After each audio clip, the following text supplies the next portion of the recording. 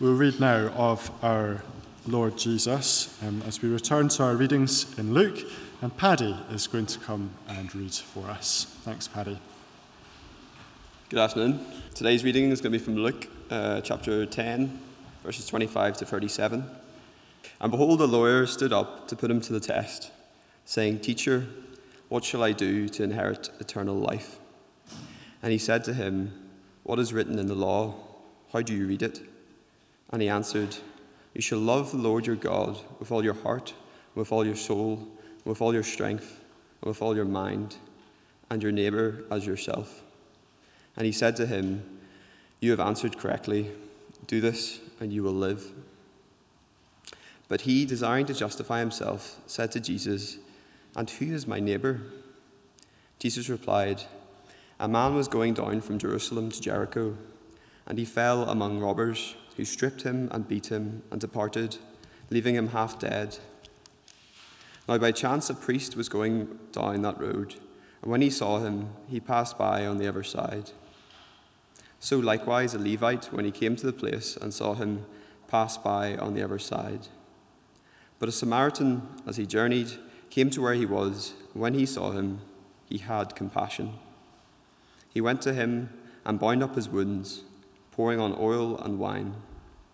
Then he set him on his own animal and brought him to an inn and took care of him. And the next day he took out 2 denarii and gave them to the innkeeper, saying, 'Take care of him, and whatever more you spend, I will pay you when I come back.'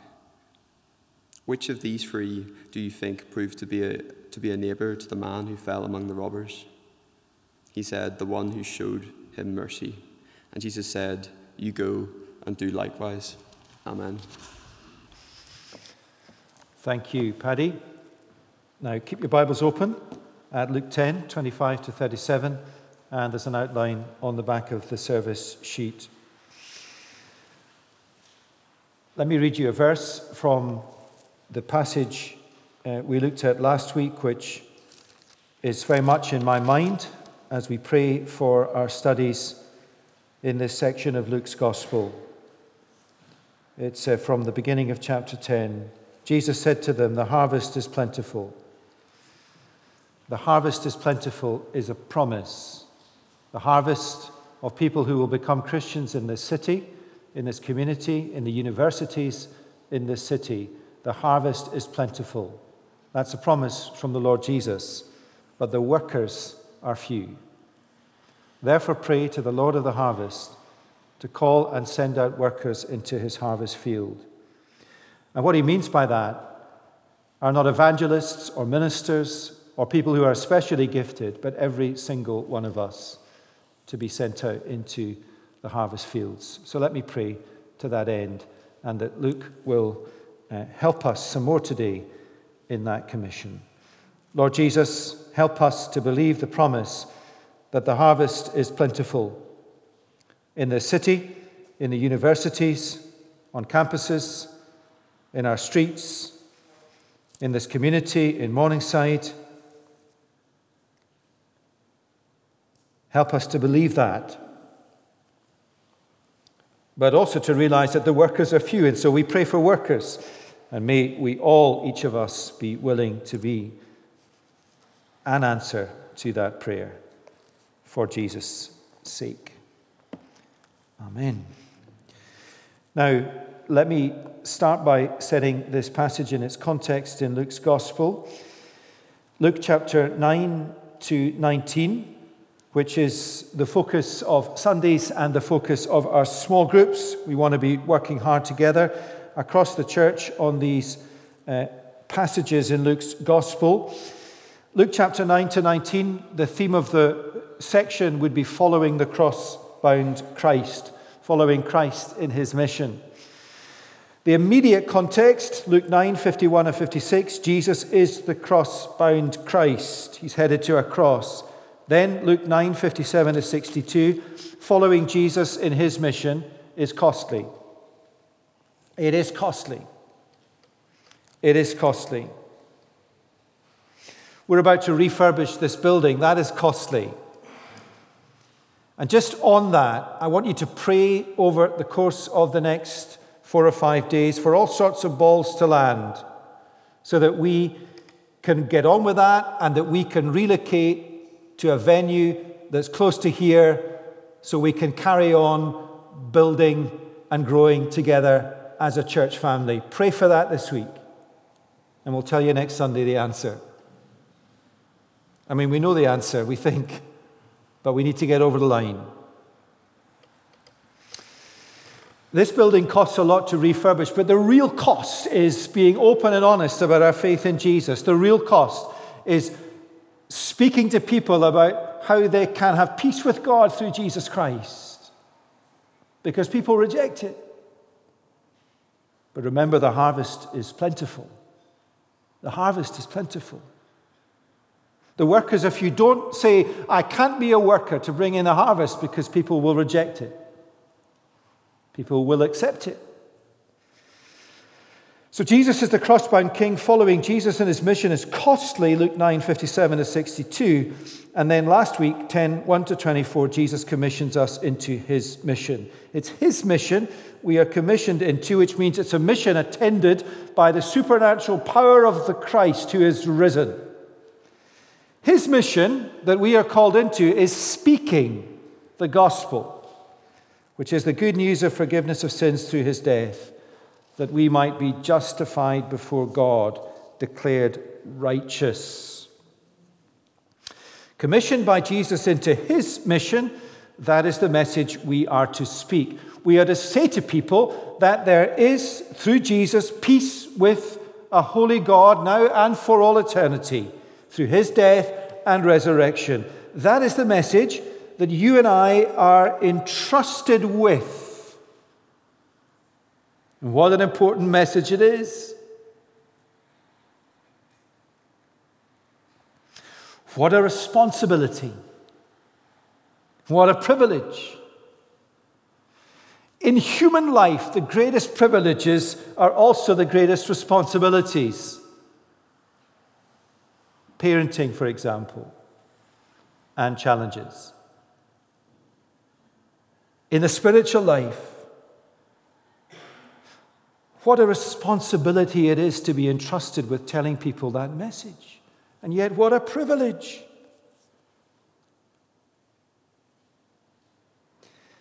Now, we are in Luke's Gospel on Sundays and in small groups. We don't want to have too much stuff going on in our heads as God equips us, persuades us, not by a preacher's persuasion or a small group leader's persuasion, but by Jesus' persuasion through his word, that we will take up the commission from Jesus to speak the message and be able to bring in a harvest. Now, at this point in Luke's Gospel, the passage that Paddy read, Luke, Jesus, wants us to be absolutely certain of something that's really important. That no one can justify themselves before God. No one by who they are, or by what they do, or by what they say, can themselves be righteous to have fellowship with God. Now, if you are a Christian and have been a Christian for some time and you think, I know that, I understand that, let me persuade you that Luke wants us not only to tick that box, but to really feel it, to really understand it, so that we are absolutely clear when we're out there engaging in Jesus' mission as to what we should say and what saves. If you're not yet a Christian, and I'm sure there are people here who are not yet Christians or listening online, what you will hear from Jesus today is exactly what you need for salvation. Now, our passage 10:25 to 37, no one can justify themselves before God. No one can be saved by who they are or by the way they live. No one. Salvation is only by grace. The word grace means undeserved mercy of God toward us in Christ, the cross-bound King. His perfect, sinless life given as a sacrifice to atone for sin,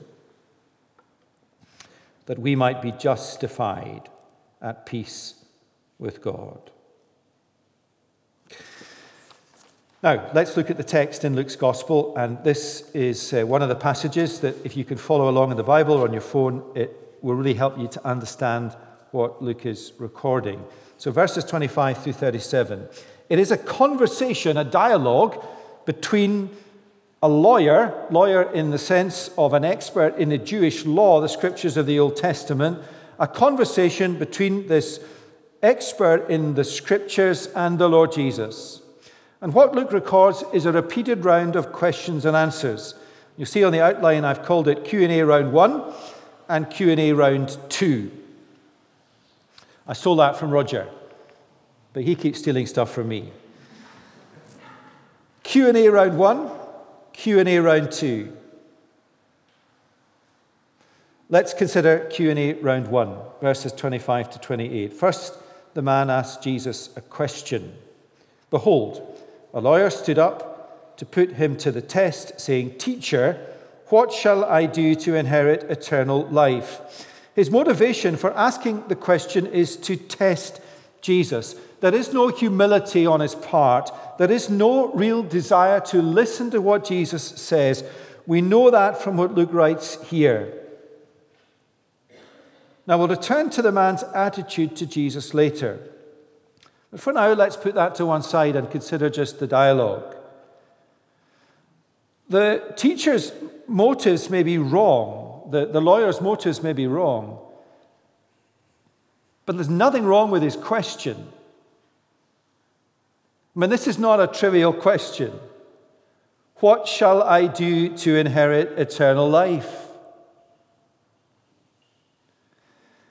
There's nothing wrong with a question, and there is nothing wrong with who he directs the question to. Jesus. What shall I do to inherit eternal life? Now, if you are not a Christian, try and put yourself in this man's shoes. Here we are in Luke's eyewitness account with a man who is asking the Son of God, "What must I do to inherit eternal life?"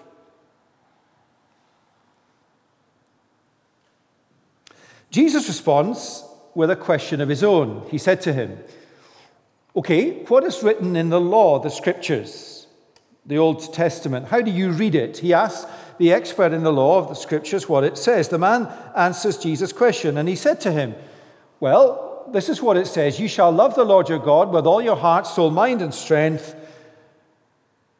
and your neighbor as yourself." And he's quoting Deuteronomy 6 and Leviticus 19, and he is right. That is the answer. And Jesus himself brings these passages together in Mark 12, for example, in response to another person's question. What is the most important commandment of all? Love the Lord your God with all your heart, soul, mind, and strength, and love your neighbor as yourself. And in Matthew 22, Jesus says these two commandments, love God, love your neighbor, on these two commandments hangs all the law, all the scriptures and the prophets. The man asked Jesus a question. Jesus responds with a question of his own. The man answers Jesus' question, and now the application. Jesus tells the man what to do to inherit eternal life. Remember, his question is, what must I do to inherit eternal life? Jesus says, well, what do the scriptures say the answer to that question is? Love God with all your heart, soul, mind, and strength, and love your neighbor as yourself. So Jesus said to him, you have answered correctly. Do this, and you will live.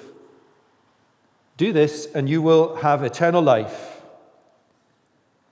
If you love God with all your heart, with all your soul, with all your strength, with all your mind, and if you love your neighbor as yourself, you will have eternal life. Now, just a comment on the law, the Old Testament law, kind of a timeout. The law that says love God with all your heart, soul, mind, and strength, and love your neighbor as yourself, the law is good. To love God is good. To love our neighbor is good. And the high demands of the law to love with all heart, soul, mind, and strength, and to love our neighbor as we love ourselves, shows us the worth and goodness of the law and the God whose law it is. We must not think of the law as God setting the bar impossibly high in order to spite us. God sets the bar impossibly high, not to spite us, but to save us. To show us that we cannot justify ourselves, that we need the gracious, merciful intervention of God to save us. If you keep the law, you can have eternal life. Go and do it. Just listen to what the law requires of us to get right with God and have eternal life. Love God. Now, I love God. I don't mind saying that to you. I do love God. I do. I love God. With all my heart, with all my soul, with all my strength, with all my mind.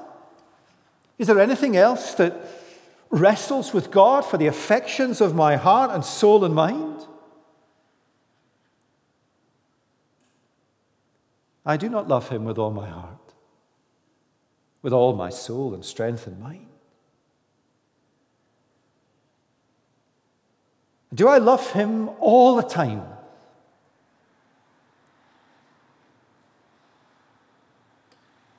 That is what is required of us to have eternal life. Moreover, love your neighbor as yourself. That includes your enemies, your strangers. What about those we naturally love, our family and friends? Think of those you naturally love, that you love best.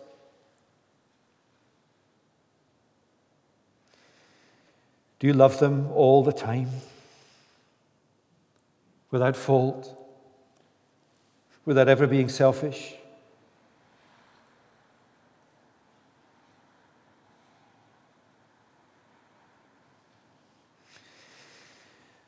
That is what the law requires for eternal life.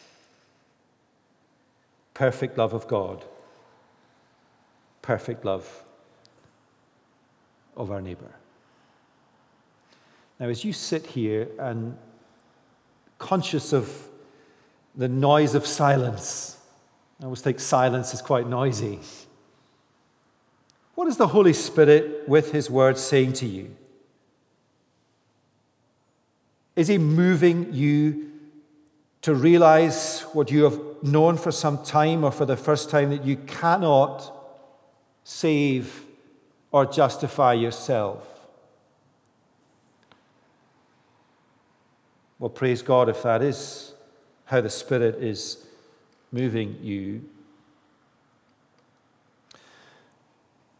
But it didn't move this man. Let's go to Q&A round 2, 29 to 37. Remember, he is out to test Jesus. He's not listening. He won't listen, or he can't listen. But before we look at round 2, let me just underscore the fact that there is a round 2. Jesus is gracious. He gives the expert in the law another opportunity to understand. How many rounds are there? 2? Or 3 or 5 or 1? That is for the Lord Jesus to determine. Jesus might have walked away, but he didn't. Jesus wants this man to understand that he cannot justify himself, because Jesus wants to save him. So here we go again, verse 29, the question from the man, but he, desiring to justify himself, in other words, to say that who he was and how he lived was enough to get right with God, he said to Jesus, okay, who is my neighbor? Don't know how he said that. Was it dismissive? Who is my neighbor that I am supposed to love as I love myself? And then Jesus answers with a question of his own. But before Jesus asks his question, he tells a parable. This famous parable. A man was going down from Jerusalem to Jericho, and he fell among robbers, who stripped him and beat him and departed, leaving him half dead. The road from Jerusalem to Jericho was 20 a steep, dangerous road where bandits and robbers would get you if you didn't fall off the side. Notorious road. This man is robbed, left naked and half dead at the side of the road. Verse 31, now by chance a priest, that is a Jewish priest, was going down the road, and when he saw him, he passed by on the other side. The priest knew from the law that he must help the man love his neighbor as himself. But he did not. He kept his distance and passed by on the other side.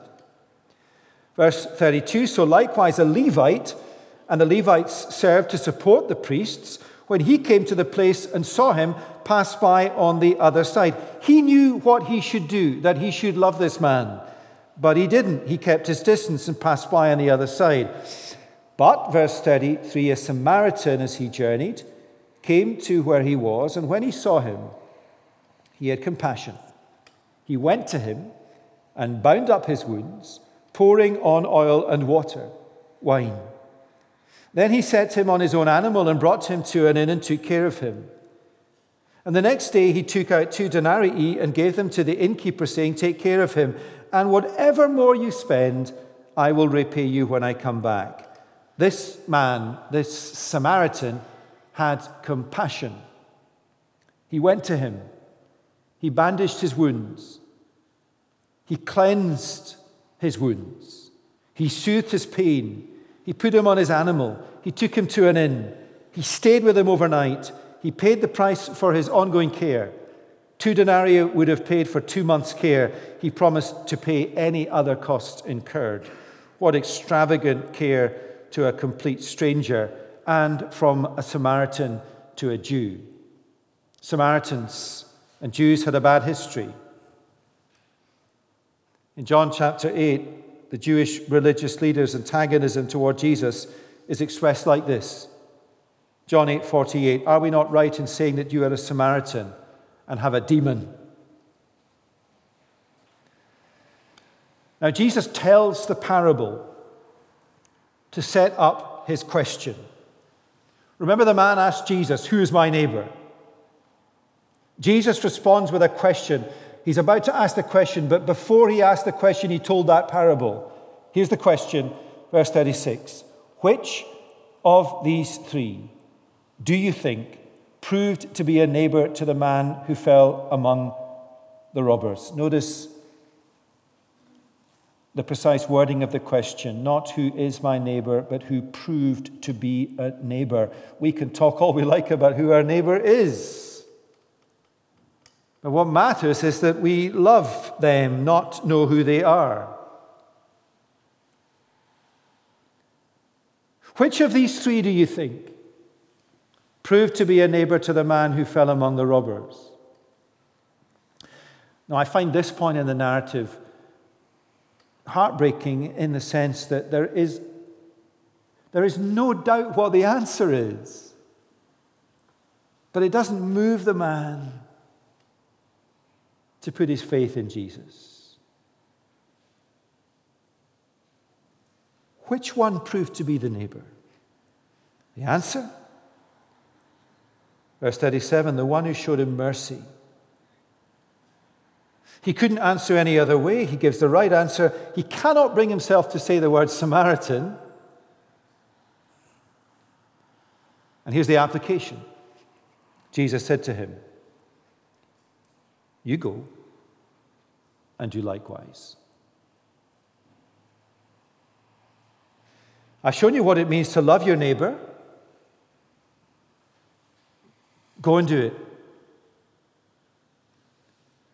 And the point that Jesus is making, this is what loving our neighbor looks like. If you want to justify yourself, this is what you have got to do. You see how important this is? It just cuts through all sorts of religious baggage that says if I live this way, if I kind of live a decent life, if I take out my neighbor's bins, if I look after them, if I do their shopping, all of which are really important things, I will justify myself.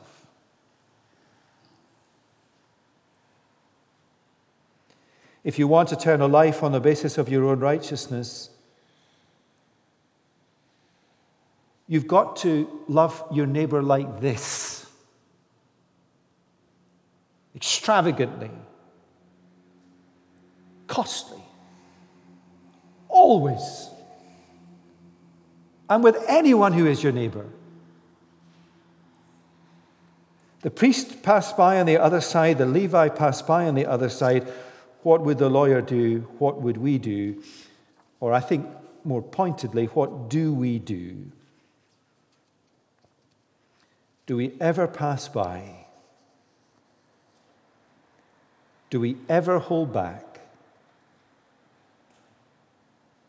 Do we ever hold back because it is too dangerous? Do we ever hold back because it is too costly? Do we ever hold back because it is too embarrassing? Do we ever limit our love?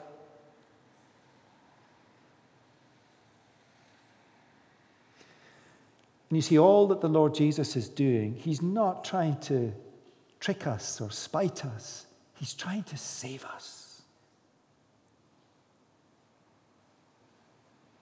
By exposing to us who we are as humans, why we need him. No one can justify themselves. And this expert in the law, this religious leader, is a lost man. He is a doomed man. He is not saved. And there is only one man who has lived, who in his humanity was justified before God. There is only one man who has ever lived who loves God with all his heart, with all his soul, with all his strength, and with all his mind. There is only one man who loves his neighbor as himself. And the Samaritan in the parable, if he is any one, he is only Jesus. Only Jesus loves us perfectly. Costly love, sacrificial love, extravagant love, love for those who are undeserving of his love for those, that is us, who by dint of his perfect humanity and our sinful humanity are estranged from one another. Salvation is only possible by grace, the undeserved mercy of God towards us in Christ, the cross-bound King. His perfect sinless life, his life of perfect love for God, his life of perfect love for his neighbor, given as a sacrifice to atone for our sin, that we might be declared justified before God.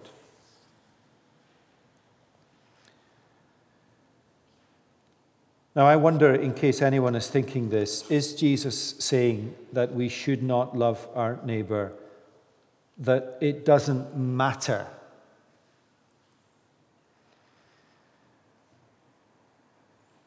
Well, he's not saying that. Of course he's not. And earlier in Luke's Gospel, chapter 6, listen to what he said, Jesus. Give to everyone who begs. As you wish what others would do to you, do so to them. Love your enemies. Do good, lend, expect nothing in return. Be merciful even as your Father is merciful. The good person out of the good treasure of his heart produces good. Of course we are to love our neighbor. But the point Jesus is making here in Luke 10 is that we cannot justify ourselves by claiming our love for God or our love for our neighbor. We cannot love our neighbor as we ought. We cannot love God as we ought. And it takes that to bring us into fellowship with God. And it took Christ, who loved God perfectly and who loved us perfectly, to stand in our place, to give us his righteousness. And as we come to the end of this little dialogue, all Jesus requires of us, if we are not yet Christians, is that we repent, which means turn from thinking that we can justify ourselves and believe in him. And if you do that, or if you are at the point of that, all the weight of the world comes off your shoulders and is borne by him. And you have eternal life.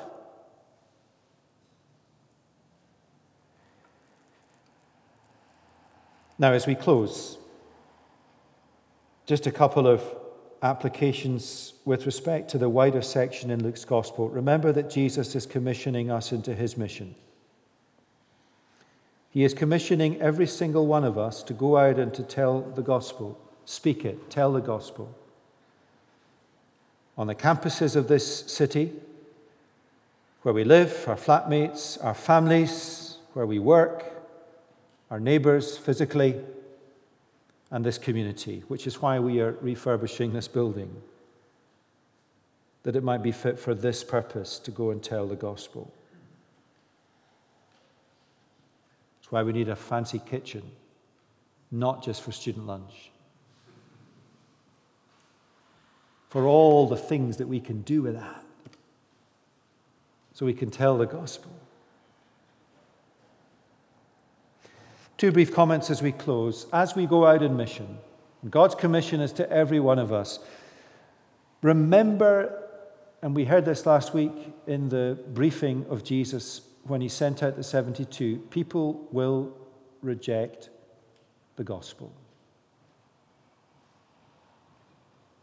People will accept it, but people will reject it. People like this lawyer will be very happy to have a chat with you,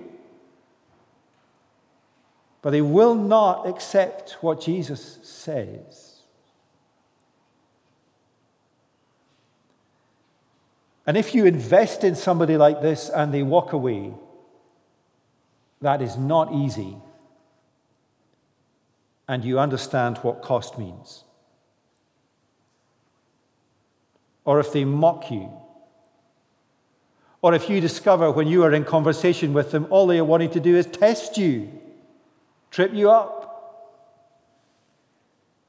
Jesus is realistic about rejection.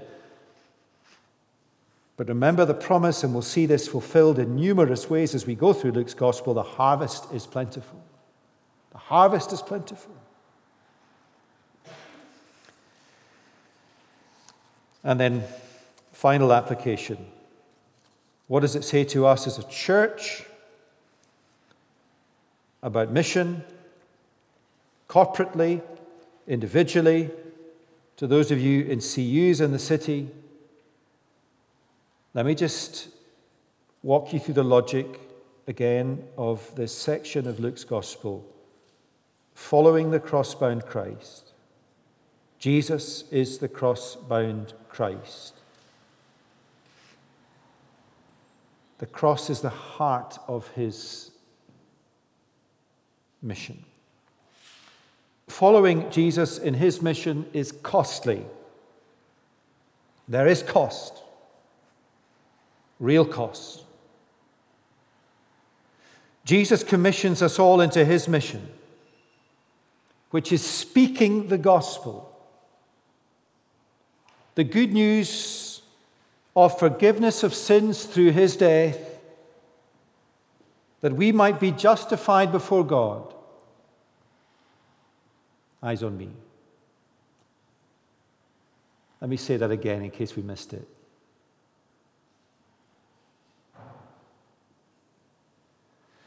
He commissions you into his mission, which is speaking the gospel, telling people they can have peace with God through the forgiveness of their sins through the death of Jesus, and they cannot justify themselves by their background, their heritage, their name, or what they do. And Luke wants us to be really, really clear that no one can justify themselves. If we're not clear, we're not going to tell people what they need to hear.